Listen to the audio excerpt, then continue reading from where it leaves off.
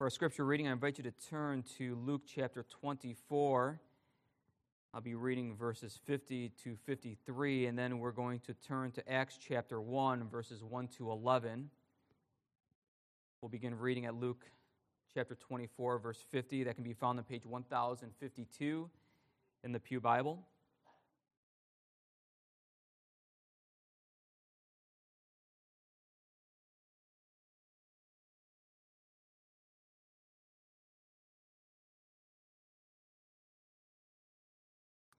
In Luke chapter 24, Jesus appears to his disciples and he opens their eyes to understand the Scriptures, and that indeed Jesus came to suffer and die and on the third day be raised from the dead according to the Scriptures.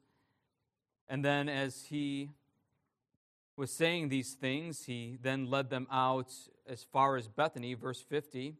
We read those words, and he led them out as far as Bethany, and lifting up his hands, he blessed them. While he blessed them, he parted from them and was carried up into heaven. And they worshipped him and returned to Jerusalem with great joy, and were continually in the temple blessing God. And now turn with me to Acts chapter 1, which will be my sermon text for this evening, beginning at verse 1.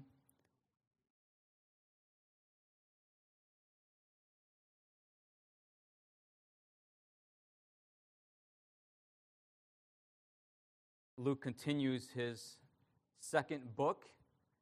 So the ascension we see here is that hinge that brings both of the books together, the ascension of our Lord Jesus Christ. So he concludes the gospel with the ascension, and now he's going to begin his second book with the ascension of the Lord. Chapter 1, verse 1 of the book of Acts. In the first book, O Theophilus, I have dealt with all that Jesus began to do and teach, until the day when he was taken up, after he had given commands through the Holy Spirit to the apostles whom he had chosen. He presented himself alive to them after his sufferings by many proofs, appearing to them during 40 days and speaking about the kingdom of God. And while staying with them, he ordered them not to depart from Jerusalem, but to wait for the promise of the Father, which he said, "You heard from me. For John baptized with water, but you will be baptized with the Holy Spirit not many days from now." So when they had come together, they asked him, "Lord, will you at this time restore the kingdom to Israel?"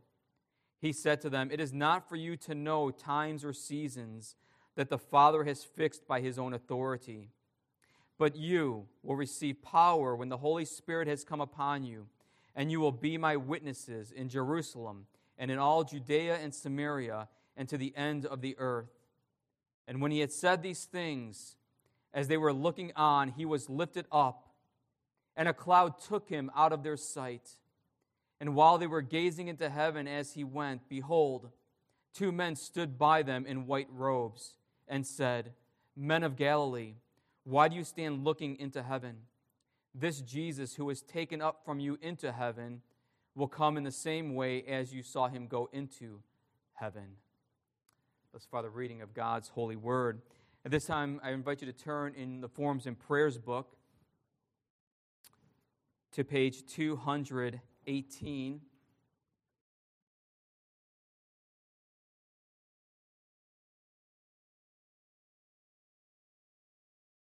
There are 4 questions to Lord's Day 18, and right now we're just going to recite together the first 3, and then I'm going to save the last question to the end of the sermon. So question and answer 46, I'll ask the question, congregation respond with the answer. What do you mean by saying he ascended into heaven? That Christ, while his disciples washed, was taken up from the earth into heaven, and remains there on our behalf, until he comes again to judge the living and the dead. But isn't Christ with us until the end of the world as he promised us? Christ is true man and true God. In his human nature, Christ is not now on earth, but in his divinity, majesty, grace, and spirit, he is never absent from us. If his humanity is not present wherever his divinity is, then aren't there two natures of Christ separated from each other? Certainly not, since divinity is not limited and is present everywhere. It is evident that Christ's divinity is surely beyond the bounds of the humanity that he has been taken on. But at the same time, his divinity is in and remains personally united to his humanity. I encourage you to keep that open as we look to the next question on the next page near the end of the sermon. Congregation of the Lord Jesus Christ, children, where did Jesus go? Where did he go? You see yourself there watching your Lord and Savior be lifted up from your very eyes into the heavenly places? It's astounding to really think about. It's one of those put those in your theological pipe and smoke it things. Jesus ascended into heaven. What does that mean? What does that mean? The ascension of Jesus refers to that point in history, in time, when Jesus was lifted up into heaven 40 days after he was raised from the dead. As we read in Acts, he showed himself alive 40 days by many convincing proofs. Now, Luke, tradition tells us, was a doctor. For him, it was about the evidence. It was about proof, objective evidence. And he tells Theophilus, by many convincing proofs, he showed himself alive for 40 days. We thought of his earthly ministry was magnificent, and how incredible it would be to be a disciple sitting at the feet of Jesus, learning from the Master, having that seminary training at Jesus' feet. And now after the resurrection for 40 days, what are they doing? They're sitting at the feet of the resurrected Christ, learning about the kingdom of God. And then at verse 9, we read these words. After Jesus tells them to remain in Jerusalem, for the power of the Holy Spirit will come upon you. The promised Spirit, the one that I told you about in my earthly ministry. I told you that it was better if I go, because if I go, that means the Father and the Son will send the Spirit, and greater works you will do.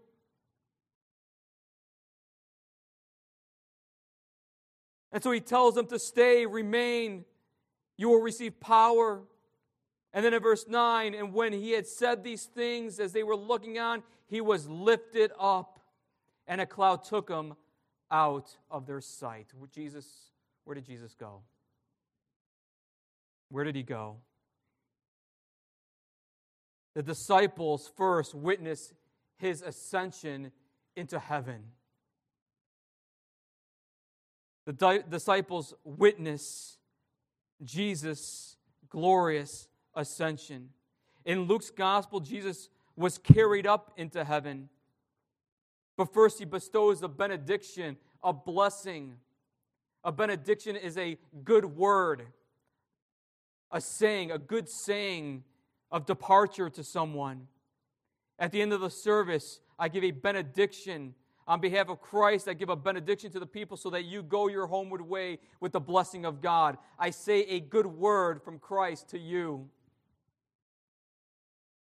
And Jesus, before he leaves earth, ascending into heaven, he's giving a good word to his disciples. He blesses them. In Acts,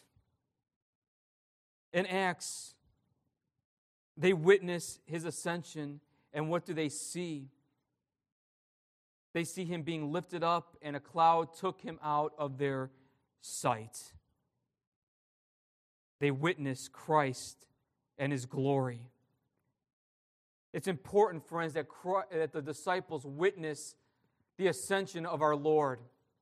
if they are going to be disciples of Jesus, if they're going to be His apostles, His sent ones to the nations, if they are going to declare the great works of God in Jesus Christ to the nations from Jerusalem and Judea and Samaria and to the other parts of the world, then they have to be witnesses of the complete work of Christ.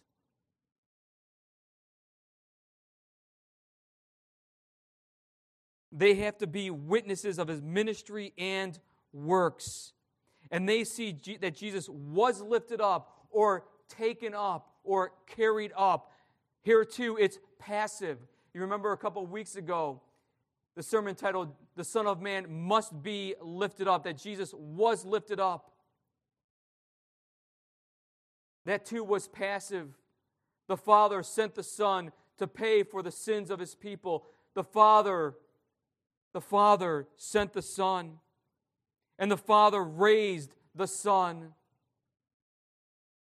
He was raised by the Spirit.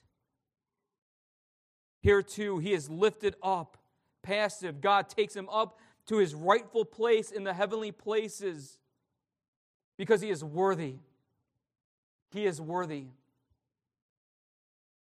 Worthy to receive all honor, praise, and adoration, as we often hear the angels sing in Revelation.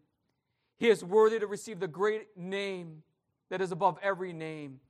God looked at His atoning work and His glorious conquering over sin, His perfect righteousness, and He was vindicated by the Spirit, and He was taken up into the heavenly places where He is rightfully seated at the right hand of the Father.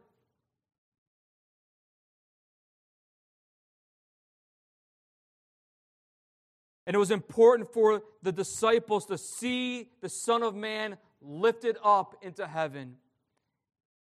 If you turn in your Bibles to chapter 1, same chapter in Acts, verse 20.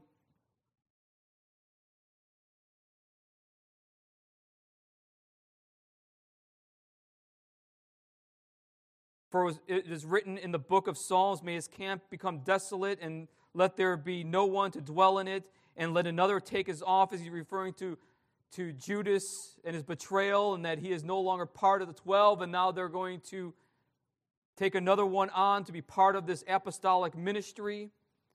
Peter is talking to the disciples, those present, and in verse 21, "So one of the men who have accompanied us during all the time that the Lord Jesus went in and out among us, beginning from the baptism of John until the day when He was" what? Taken up from us. And so the 12th man had to be a witness of His ascension, so that these 12 disciples, apostles, give testimony of the crucified, risen, and ascended Christ. And as they were looking up at Christ being lifted up, a cloud took Him out of their sight. What's the significance of the cloud enveloping the Lord as He departs into heaven? Again, the disciples are seeing the glory of God enveloping the Lord Jesus Christ, who is the temple of God, who is the glory of God, who is the Word of God in flesh. You see, in the Old Testament Scriptures, the cloud signifies the glory of God and His presence. The glory of God and God's presence.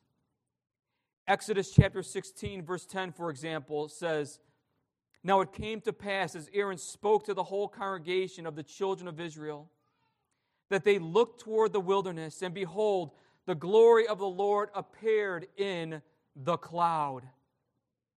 And on numerous occasions in the book of Exodus, we have the glory of God symbolized in the cloud. Most notably in 1 Kings chapter 8, when the temple was built, what descended upon the temple and made the people fear? The glory of God in a cloud.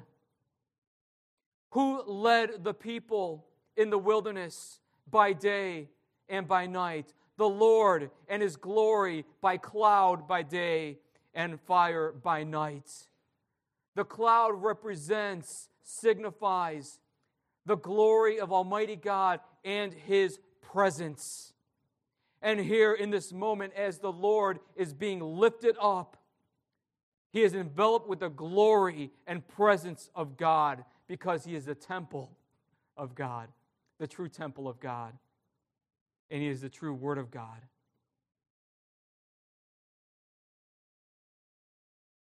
1 Timothy chapter 3, verse 16, Paul says, hey, this is a faithful saying. Listen carefully. He, that is Jesus, was manifested in the flesh. He wasn't an apparition. He wasn't a phantom. No, Jesus truly came in the flesh. God came in the flesh. Vindicated by the Spirit. That is justified by the Spirit. Seen by angels. Proclaimed among the nations. Believed on in the world. Taken up in what? Glory. Taken up in glory.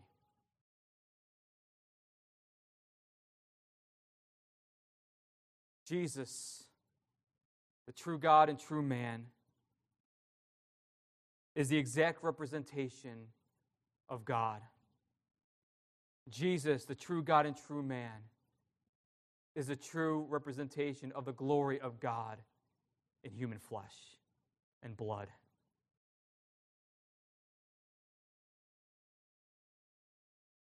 And the disciples, they witness the Lord being lifted up.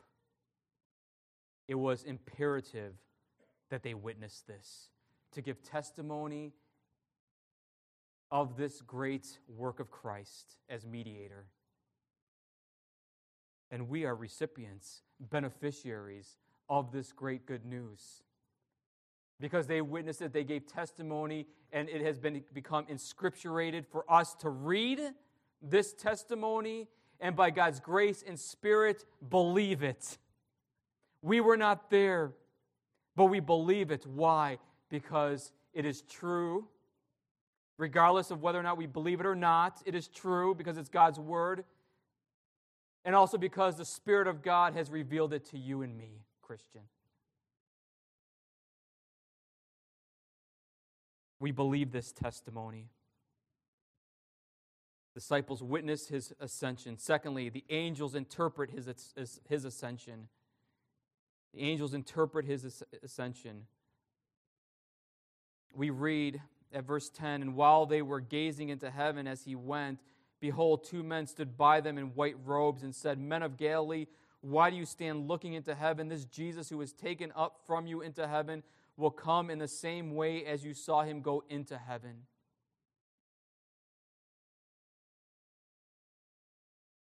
The ascension is a reality. When Jesus appeared to his disciples after the resurrection, he wasn't a ghost or a phantom or anything like that. He appeared to them in flesh and blood with a resurrected body. He ate fish on the seashore with his disciples. The resurrection was a reality. This too, the ascension, is a reality. And the angels, the two men, make that known to these disciples. Men of Galilee, why do you stand looking to heaven? This Jesus who was taken up from you into heaven will come in the same way as you saw him go into heaven. You are not seeing anything weird, disciples. What you're seeing is true. You're not on some psychedelic drug. You're not out of your minds. You're not going schizophrenic or anything. What you're seeing is true and real.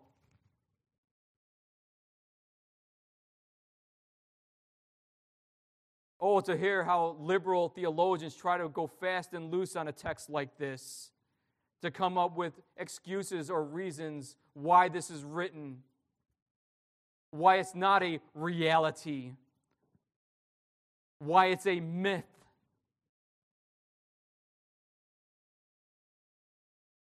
Oh, this really means, they argue, that that Jesus ascends in our hearts. When he was raised from the dead, when he was crucified, he just really taught us how to love one another. And when he was raised from the dead, it's just a metaphor or a figure of speech to talk about raising to new life. And when he ascends into heaven, it's just Christ ascending in our hearts with his love. Minimizing, doing away with the reality of these things, these works. Children, this is a reality. He was crucified and literally rose from the dead, really rose from the dead. He really ascended into heaven.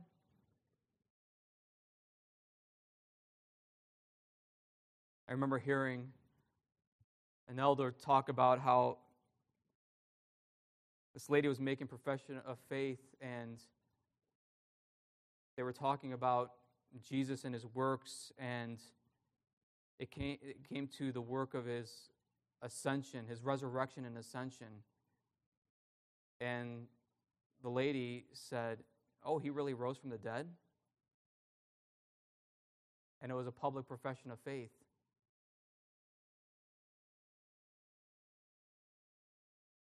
Yes, he really rose from the dead. Some of you may be thinking, "Oh, Pastor, we've heard this over and over again. I've heard it over and over again. You're preaching to the choir." I'm sorry, I have to. I'll take that back, I'm not sorry. I must. Because I don't know if there's somebody in the pew, somebody listening online, who has grown up in the church perhaps and has heard this good news of Christ crucified and risen and ascended into heaven all of their lives, and they say, "Oh, he really ascended? He really rose from the dead?" As I was told in the ministry, be surprised by nothing. Perhaps there's someone here questioning the reality.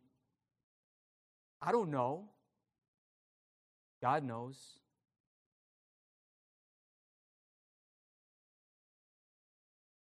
The ascension was a reality, not a work of fiction or a dream. They were not hallucinating.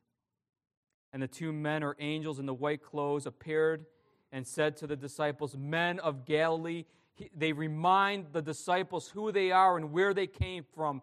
Fishermen, tax collectors, blue-collar workers. And to the world, they were uneducated. They were looked down upon by the elite.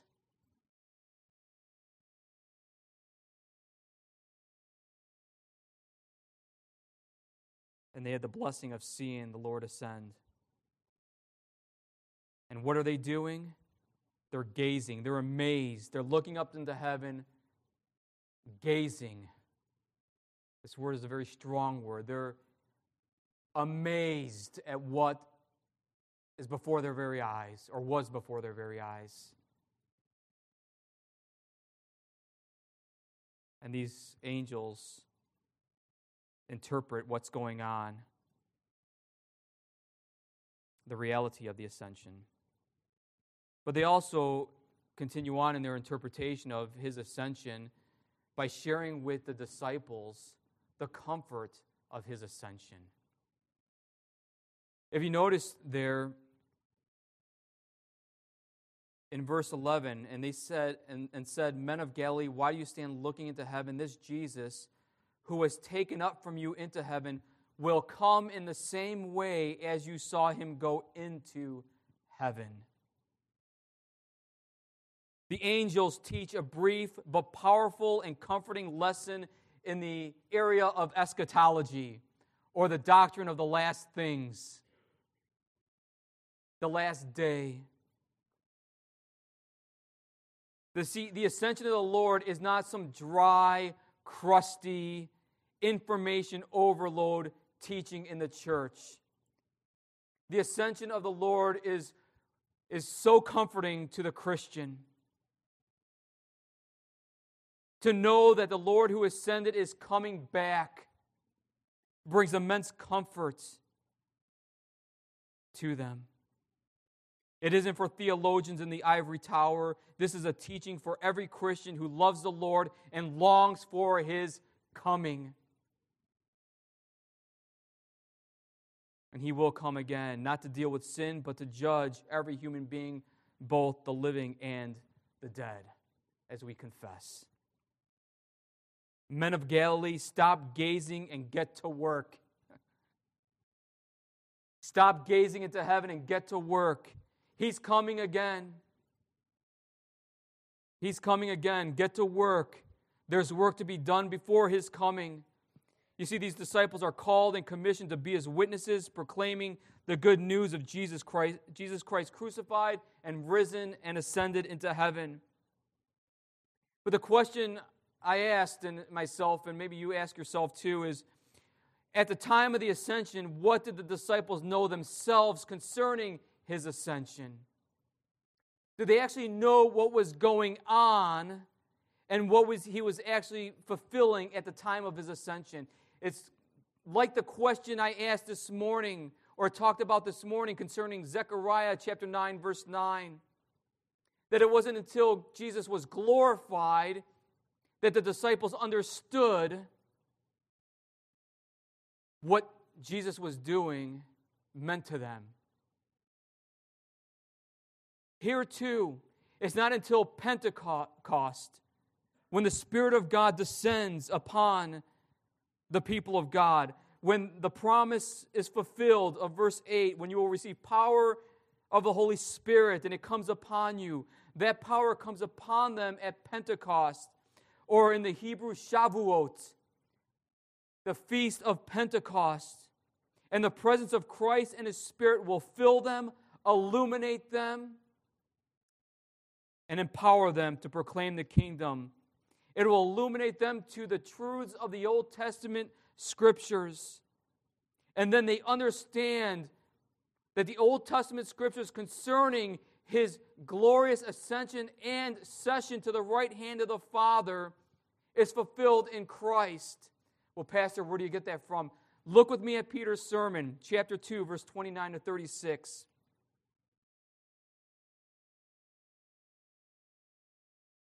Remember, this is at Pentecost, and the Spirit is poured out upon the disciples.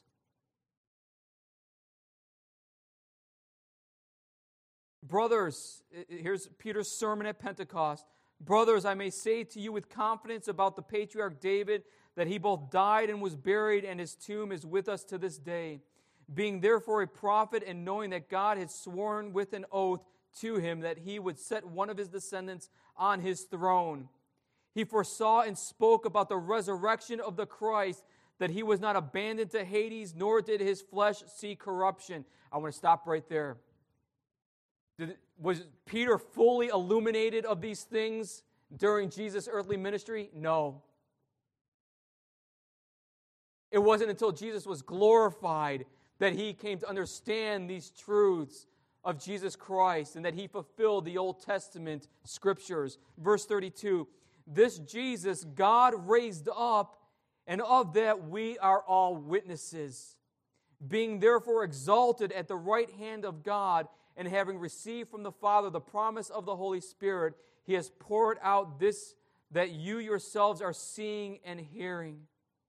For David did not ascend into the heavens, but he himself says, the Lord said to my Lord, sit at my right hand until I make your enemies your footstool. Peter is empowered and illuminated by the Holy Spirit in such a way that he recalls and knows what the Old Testament Scriptures point to and who they point to. I can go on, chapter 3, verses 17 to 20. Peter in Solomon's portico.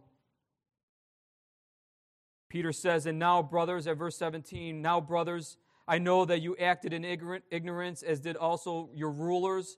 But what God foretold by the mouth of all the prophets, that his Christ would suffer, he thus fulfilled. Repent, therefore, and turn back, that your sins may be blotted out, that times of refreshing may come from the presence of the Lord, and that he may send the Christ appointed for you, Jesus, whom heaven must receive until the time for restoring all the things about which God spoke by the mouth of his holy prophets long ago.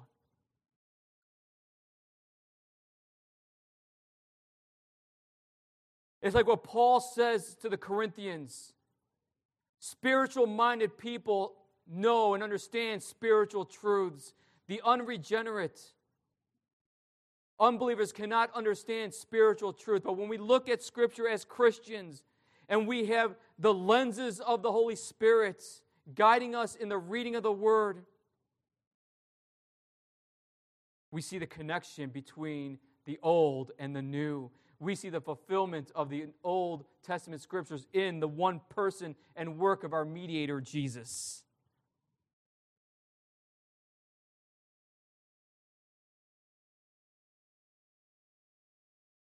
The angels interpret the ascension of Christ. Lastly, how does the Lord's ascension benefit you? I think of a lot of question and answers in the Heidelberg Catechism that are just, it's all good, but they're just ones that just knock it out of the park. Lord's Day 1 certainly knocks it out of the park.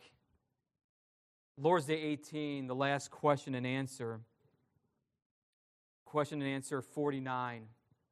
How does Christ's ascension to heaven benefit us? I think knocks it out of the park. And you want to talk about comfort? You want to talk about comfort? The Scripture's teaching on the ascension is comfort. When we come to know more deeply and by faith what it means that he had to ascend and what it means for us as Christians to live our lives here on earth to the glory of his name, knowing that we have our flesh in heaven, is such a profound biblical truth. I want to read the question and congregation respond with the answer. How does Christ's ascension to heaven benefit us? First, he is our advocate in heaven, in the presence of his Father. Second, we have our own flesh in heaven as a sure pledge that Christ, our head, will also take us, his members, up to himself. Third, he sends his Spirit to us on earth as a corresponding pledge. By the Spirit's power, we seek not earthly things, but the things above, where Christ is, sitting at God's right hand. He is our advocate. He's the one who's at the Father's right hand defending you, Christian. Defending you. He is your advocate. When you sin, you claim his blood and righteousness, and he sits at the Father's right hand pleading for you. He is mine. I died for him. Forgiven. No more guilt, no more shame, no more bondage, no more slavery. This child belongs to me. You have an advocate at the Father's right hand. You have your own flesh in heaven. Ephesians chapter 2, verses 4 to 6 say that we are seated with Christ in the heavenly places. Do you know that? Not only were we crucified with Christ, not only have our sins been buried with Christ, not only have we been raised with Christ, but we are also seated with Christ at the present. And where he is, there we shall be also. And that is our longing, that is our hope, that is our joy and comfort. And he sends a Spirit to us on earth as a corresponding pledge, that down payment. He dwells in you, Christian, giving you assurance and comfort. The assurance of that promise that you are his. And you are seated with him in the heavenly places. Where did Jesus go? He is in the heavenly places at the right hand of the Father. And He continues His work as mediator between God and man. Even now, He is mediating for you, Christian. Even now, He is mediating for you. When you pray in your homes, with your families, in your churches, He is mediating for you. God the Father hears your prayers because next to Him is His Son who pleads your case. That's why we come boldly before the throne of grace. Boldly. Not timidly or ashamedly, but boldly. Because we have one who is in our likeness and flesh who sits at the Father's right hand. Do you believe that? Do you believe that it's a reality and that it is indeed your comfort that He is there and He will take you there? Wait on the Lord. Amen. Let's pray.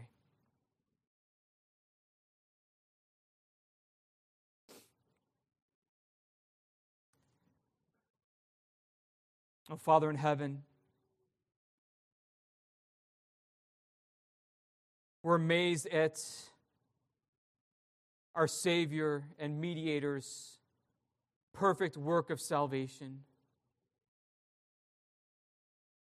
We stand in awe, O Lord, of the majesty of the triune God, Father, Son, and Holy Spirit. Truly, O Lord, your work is awesome and great. And it is only by the power of the Spirit, the power that was poured out on the day of Pentecost, and the power of the Spirit that's being poured out in the lives of your people, that we confess your name and believe in your word and trust in your promises. O Father in heaven, we confess that if you hadn't drawn near to us and reached down and plucked us from the miry pit, we would be utterly lost. For apart from Christ, we can do nothing. And so we cling to Jesus. We cling to our mediator and lift our hearts heavenward where He is seated. And we confess, Lord, that He indeed was lifted up. For if there is no ascension, the work of Christ is incomplete. If there is no ascension, indeed, He would not be a complete mediator. He would not be a complete and faithful high priest. And in fact, He would indeed be a fraud and liar. But He is risen. He is ascended. And we embrace this truth by faith. And we long for the day when we will see Him face to face. Oh, Father, help us, we pray, to ponder and reflect upon the glorious ascension of our Lord. To ponder and reflect upon His session at the Father's right hand. Help us to ponder and reflect upon His work in our individual lives and the corporate life of the body of Christ. As He builds His church by the power of His Word and Spirit, and as He does so from the heavenly places. Grant us your grace, O Lord, we pray, to affirm and confirm this teaching, to uphold it, to hold fast to it, and to comfort one another with the words of the gospel. We ask this in Jesus'